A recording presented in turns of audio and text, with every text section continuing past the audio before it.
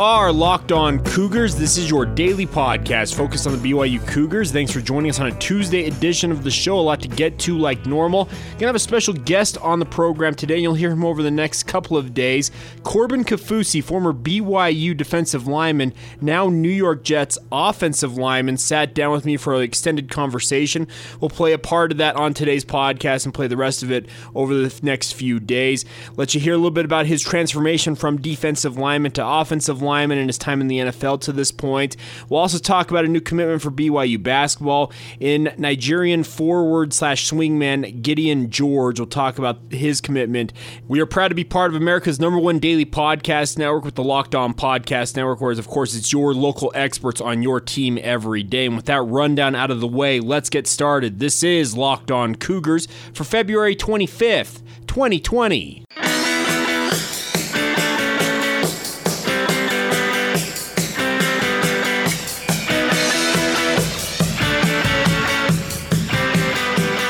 Hi guys, I'm Jay Katz, your host here on Locked On Cougars, your resident BYU insider. I work for the Zone Sports Network in Salt Lake City, Utah, and thanks again for taking the time to join us on your daily podcast focused on the BYU Cougars with us here on Locked On Cougars.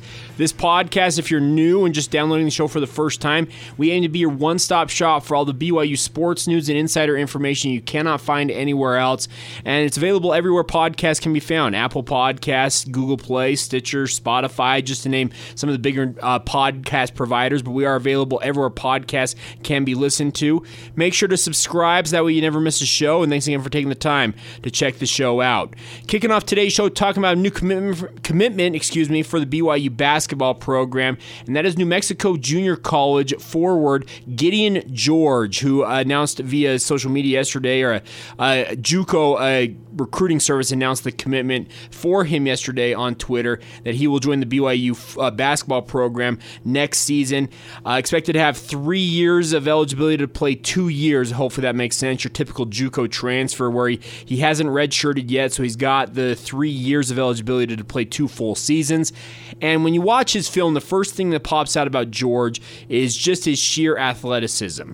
He's a 6'5", 6'6" forward, so he's undersized for the position he probably plays. Probably will fit well in what BYU likes to do with their motion offense.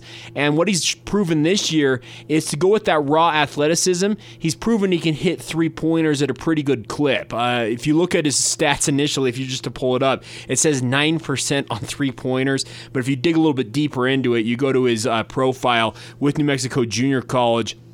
It showed that he was shooting 36% from three this season, and that's a much improved number for sure, over 9%. There's no doubt about that. But if he can come to BYU and hit three-pointers at a 37% clip, or even push that into the 40s, well, BYU's picking up, I think, an underrated cog in what could be part of their rotation next year. I like what George brings to the table. He's not a polished basketball player yet, and that you don't necessarily expect that because he's getting by more on athleticism at the JUCO level, like most guys would at that level, and he'll refine his game as he plays for BYU, works with the coaches in Provo, and I think this is a good pickup for Mark Pope and his staff. He's a Nigerian native. He's from Africa, from Nigeria.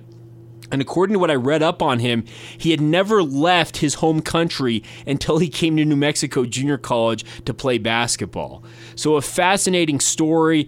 Also been stories of him on social media where he is actually sending shoes and other gear back to his native land to help out other basketball players and young people in his home country. So just an upstanding young man, it sounds like, and we're efforting here on the podcast to have him on the show, get some of his thoughts on why he committed to BYU and the like. But everything I see about him is, yes, he's not a polished athlete, but he has the athleticism that BYU doesn't get all of the time in their recruiting classes. So I look forward to seeing what Gideon George does in a BYU uniform. I think he adds to what is a pretty good team on paper going into the 2020-2021 season. I know there's some people thinking that this season for BYU and their run to the NCAA tournament is a one-and-done deal. I'm not going to lie. I don't think BYU will be as good next season as they are this year just because of the sheer experience factor. But there is a lot of talent that is on that bench at BYU currently and incoming to the program via their recruiting class. So I'm not counting BYU missing the NCAA tournament just right now.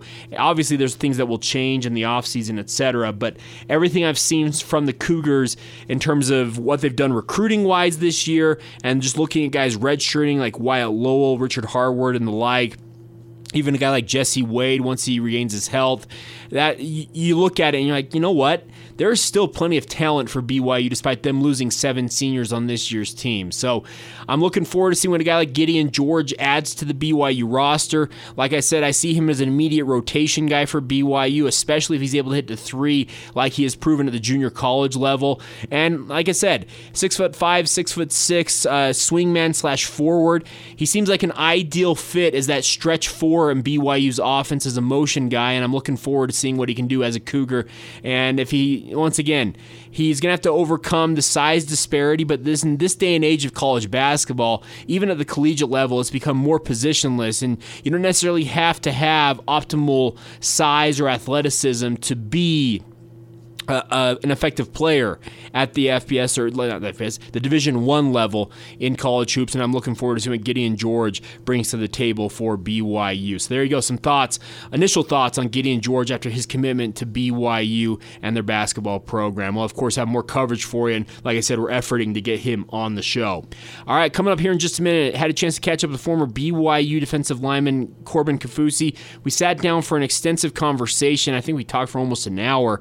We're going to play bits and pieces of this, different segments of it over the next few days. Let you hear from him a lot about his time at BYU, what he makes of the current program with the Cougars, and even his time in the NFL. So that's coming up next. We'll talk about his transformation from svelte defensive lineman at BYU to now hulking behemoth offensive lineman for the New York Jets. Before we do that, though, a reminder for you guys that listening to this podcast, listening to this show is as easy as using your voice. You don't have to lift a finger to be caught up on all the BYU news you need to know each and every day. All you got to tell your smart device is play the latest episode of the Locked On Cougars podcast, whether that's your smartphone, smart speaker, whatever you're listening on. It will take care of the rest for you guys. It's real easy, it's real simple, and it makes listening to the show just a dream, plain and simple. So it's an easy way to do it. And make sure you tell your smart device, play the latest episode of the podcast Locked On Cougars, and that way you stay up to date with everything going on in BYU sports news with us here each and every day. All right, guys, I sat down with Corbin Kaufusi yesterday to talk a lot about his transformation from defensive line to offensive line for the New York Jets now. And I have to say, when I saw Corbin in person for the first time yesterday, and after a little while, he is a different-looking human being. Any of you that have seen on social media, he has packed on the pounds. He looks great despite putting on those pounds because he's playing offensive line now in the NFL. And without further ado, we'll get to it. We'll let him explain what made him switch positions in the pro ranks, and we'll talk a little bit about that. Corbin, how are you, sir? I'm great. Doing great. Okay. When I saw you just before we started recording this, I said, you look like a whole different human being. I think if most BYU fans were to see you today, they might not recognize Corbin Kaufusi. Oh, 100%. In fact, I've ran into, when I've gone to some of the basketball games, people always do a double take. They're like, wait, is that Corbin Kaufusi? Okay. Explain why. Why do you look like a different person now? Well, I switched to offensive line, and so of course you got to be a big boy to play offensive line, and so I'm up to 330, 335-ish range, and I've kind of got a little beard, long hair going, the classic post-BYU look. Yeah, it is a running joke with us in the media about guys who finish up their time at BYU, all of a sudden beards and long hair show up. It's a real thing. Okay, so let's talk about the reasons. Let's start off here. Why did you switch to offensive line? Everybody remembers you playing defensive line for BYU, even some of that Mike linebacker, that spy linebacker role. But now you're an offensive lineman. What went into that decision? I think all of it, it's opportunity. So, I did camp down with the Saints as a defensive end, and it was great, but there wasn't a lot of opportunity as a defensive end there. And so when I got released, I'm sitting here back in Utah, I'm training as a defensive end, and my agent, he's like, hey, like a lot of teams could see you playing offensive line. Okay. And at first I didn't want to, I was like, but I'm a defensive lineman, like, good to know, but I play defensive line. And then the next week he calls me, he's like, to be honest, like, defensive line right now, they're not picking up a lot of defensive line in the league. There's not a lot of movement. Mm-hmm. He's like, but if you switch to offensive line, he was like, I could probably get 3 or 4 workouts within a day. Okay. If you switch, because there's just that much need and demand for offensive linemen. And so that's kind of what was like, oh, you know what? It comes down to opportunity. And I just love playing the game. I love the competitive spirit no matter the position. And so that's kind of why I switched over. Well, absolutely. I think opportunity, I think it's a great word you just used, is the opportunity to last in this league at a position that maybe it's more of a premium position, it seems like, in this day and age. Oh, yeah, definitely. It's crazy because, like, literally as soon as I told him, I had probably practiced for like 2 weeks as an offensive lineman. Okay. And then he was like, when do you think you're ready for a workout? And, I'm just trying to be like optimistic. I'm like, I'm ready, man, whenever. And he's like, okay, you're leaving tomorrow for New York. And I was like, oh, because I thought it'd take him a couple weeks to get me one. He's like, oh, nope, they want to work you out. So, wow. So you switched to offensive line, and were you working with somebody to kind of train at it, or were you just doing it by yourself? Luckily, DeAndre Wesley, who played at BYU, he was here. He had just had an injury and was rehabbing it. Okay. And so I hit him up, and we did some offensive line work for a week. And then my agent flew in a former NFL offensive line coach for the next week, and I worked with him, and he was awesome. So 2 weeks, and then you're on a plane to New York, meet up with the Jets, I presume, correct? Yeah, to meet with the Jets. Okay, so how did that workout go? Because obviously you signed on their practice squad. Yeah, it was really good, except for I had no idea the whole process. So I talked to my buddy here. We were at the Saints together, Porter Gustin and I. And we had both been released, and we were just working out. And he had a couple workouts, and I was like, hey, man, like, what do I need to take? And he's like, dude, you're literally there for like 30 minutes for a workout, so just take some cleats, and then you'll be on a plane home. So literally I took a backpack with a pair of cleats and the clothes on my back. And I show up there, and Bronson had just found out like the day I got there. Like, he had no idea. Oh, he didn't know you were coming in. Yeah. Okay. So like I hit him up and I was like, hey, I'm flying in. And he's like, oh, what? But I was like, go there, I go through the physical, I do the workout, and the workout's only 20, 25 minutes. So it was short. Okay. Oh yeah. And they're like, you just boom, boom, boom.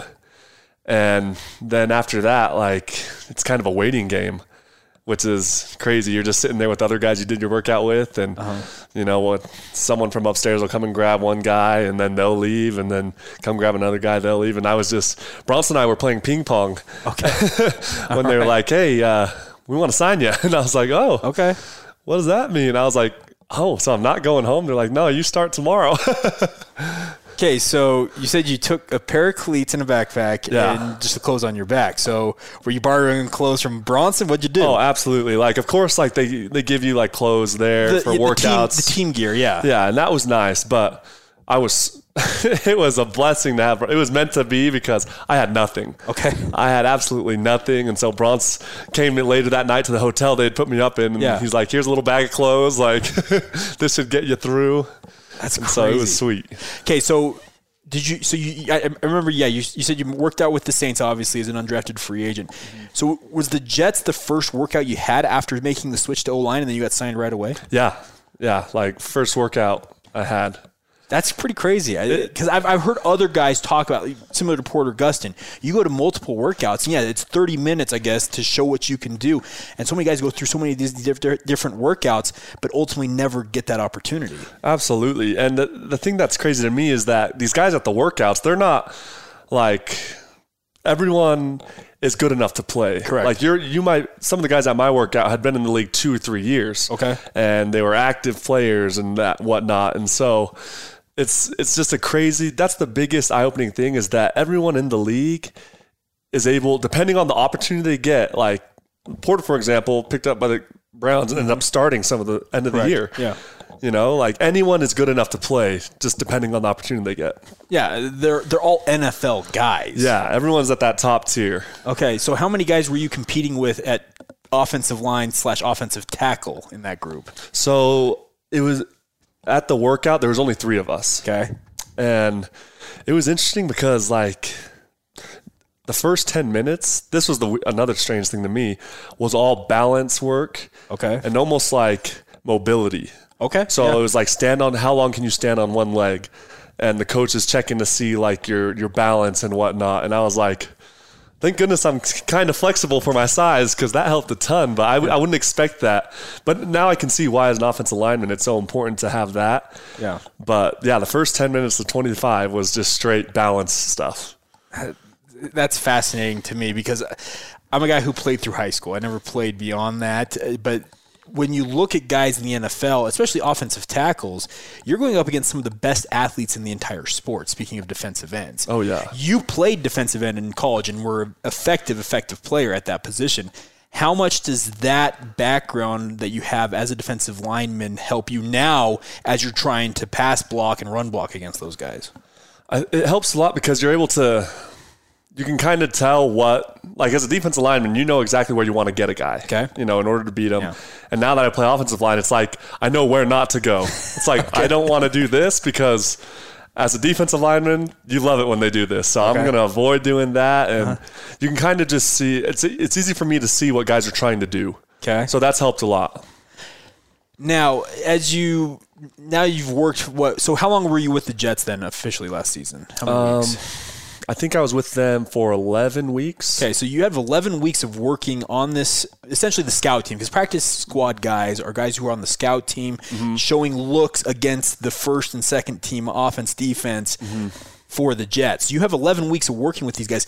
How much of it was they were trying to help you develop as an offensive lineman for down the road with the Jets versus how much week in and week out you're learning an opposing team's scheme to give these guys a look?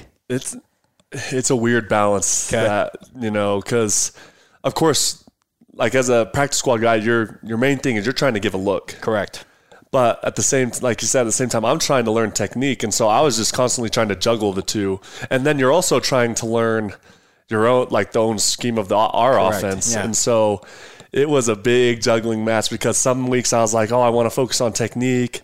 But it's like, if you don't know what to do, then technique doesn't even matter really. And so it was a constant battle to figure out all those things at the same time. Okay, talking with Corbin Kaufusi, now offensive lineman for the New York Jets, which is still weird to say. I'm not going to lie, Corbin. I've known you for years. Oh, yeah. It's different for me. See, so I remember you back when you were a freshman, before your mission at BYU, you were suited up as an offensive lineman for a time.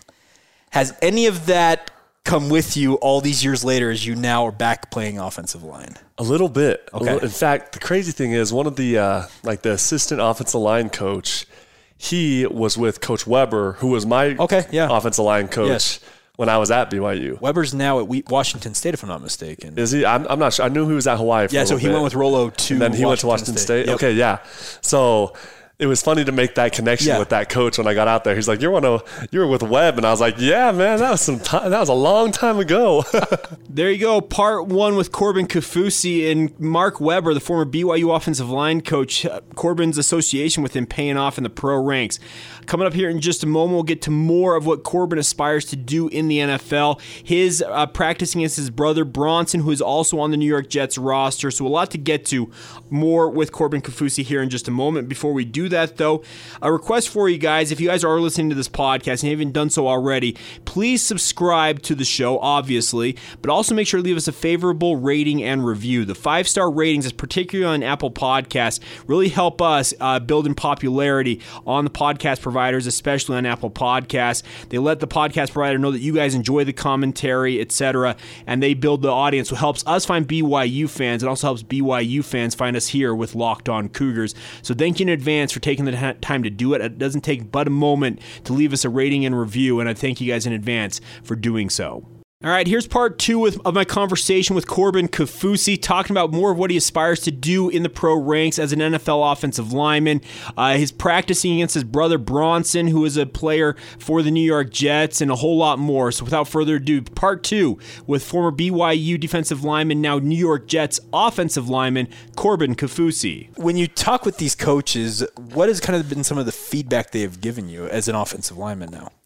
I think one of the things they definitely like is like the athleticism, the size, and just basically the intangibles, you know, size, the length. I was going to say, your length obviously is going to be a plus. Yeah. It's like, it's one of those things where it's like I have a lot of raw potential. Now it's just molding it. Okay. And so the biggest thing is just reps. And so that's why it was great to be on the practice squad, because I'm going up against the guys that play, you know, the ones every day. And it's good to just, and they kind of tee off on you, you know. Oh, yeah. They're jumping snaps, you know, they're doing things they wouldn't do in the game, you know, because it's just practice. Yeah. And so it was really good for me to get those reps. And even now, just I can see why it's so important to just reps after reps, because this is my first year doing it. Correct. And I haven't had these years, you know, when I played D-line, I had years of, you know, past experience where this is like, okay, I need to make a bank of repetitions so I can get up to that level. Yeah. So did you ever go up against Bronson? One play. One play. So only one. One play. Who won? I won. Good. And the weird thing, I was playing right guard. I'm going to have Bronson on this podcast. I'm going to ask him the same question. And he'll say it too. He admits it. Okay. I played right guard, and he tried a rip move, and I just rode him out. I pushed him out. And so it's the one time we went up against each other, but I happened to get him on that one. So little bro 1, older bro 0 currently. Yeah. Okay. You know, and we never went against each other in one-on-ones, even though everyone was always wanting it.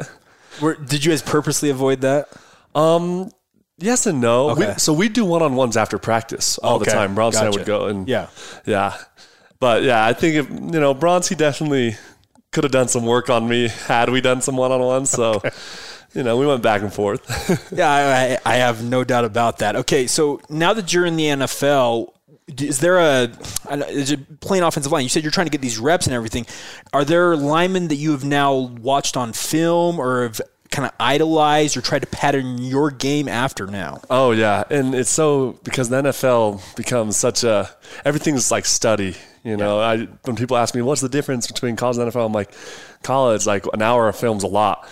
The NFL, if you're watching around 6 hours a day. Like that's the usual. Correct. Yeah. But, I watch people like, one that I love to watch is Villanueva, because he transitioned to left tackle. Yeah, Alejandro Villanueva. He's a former Army Ranger. Exactly. Played wide receiver at one point at Army. Yeah, like wide receiver, tight end. Yeah. He even came back. Like his story is cool because he just kept coming. Yeah. I remember it said on the internet that he paid for a workout. Correct. And as a defense, and they picked him up as a defensive end, and then somehow he ended up playing left tackle. And now he's an All-Pro. Yeah, exactly. So him, I love watching.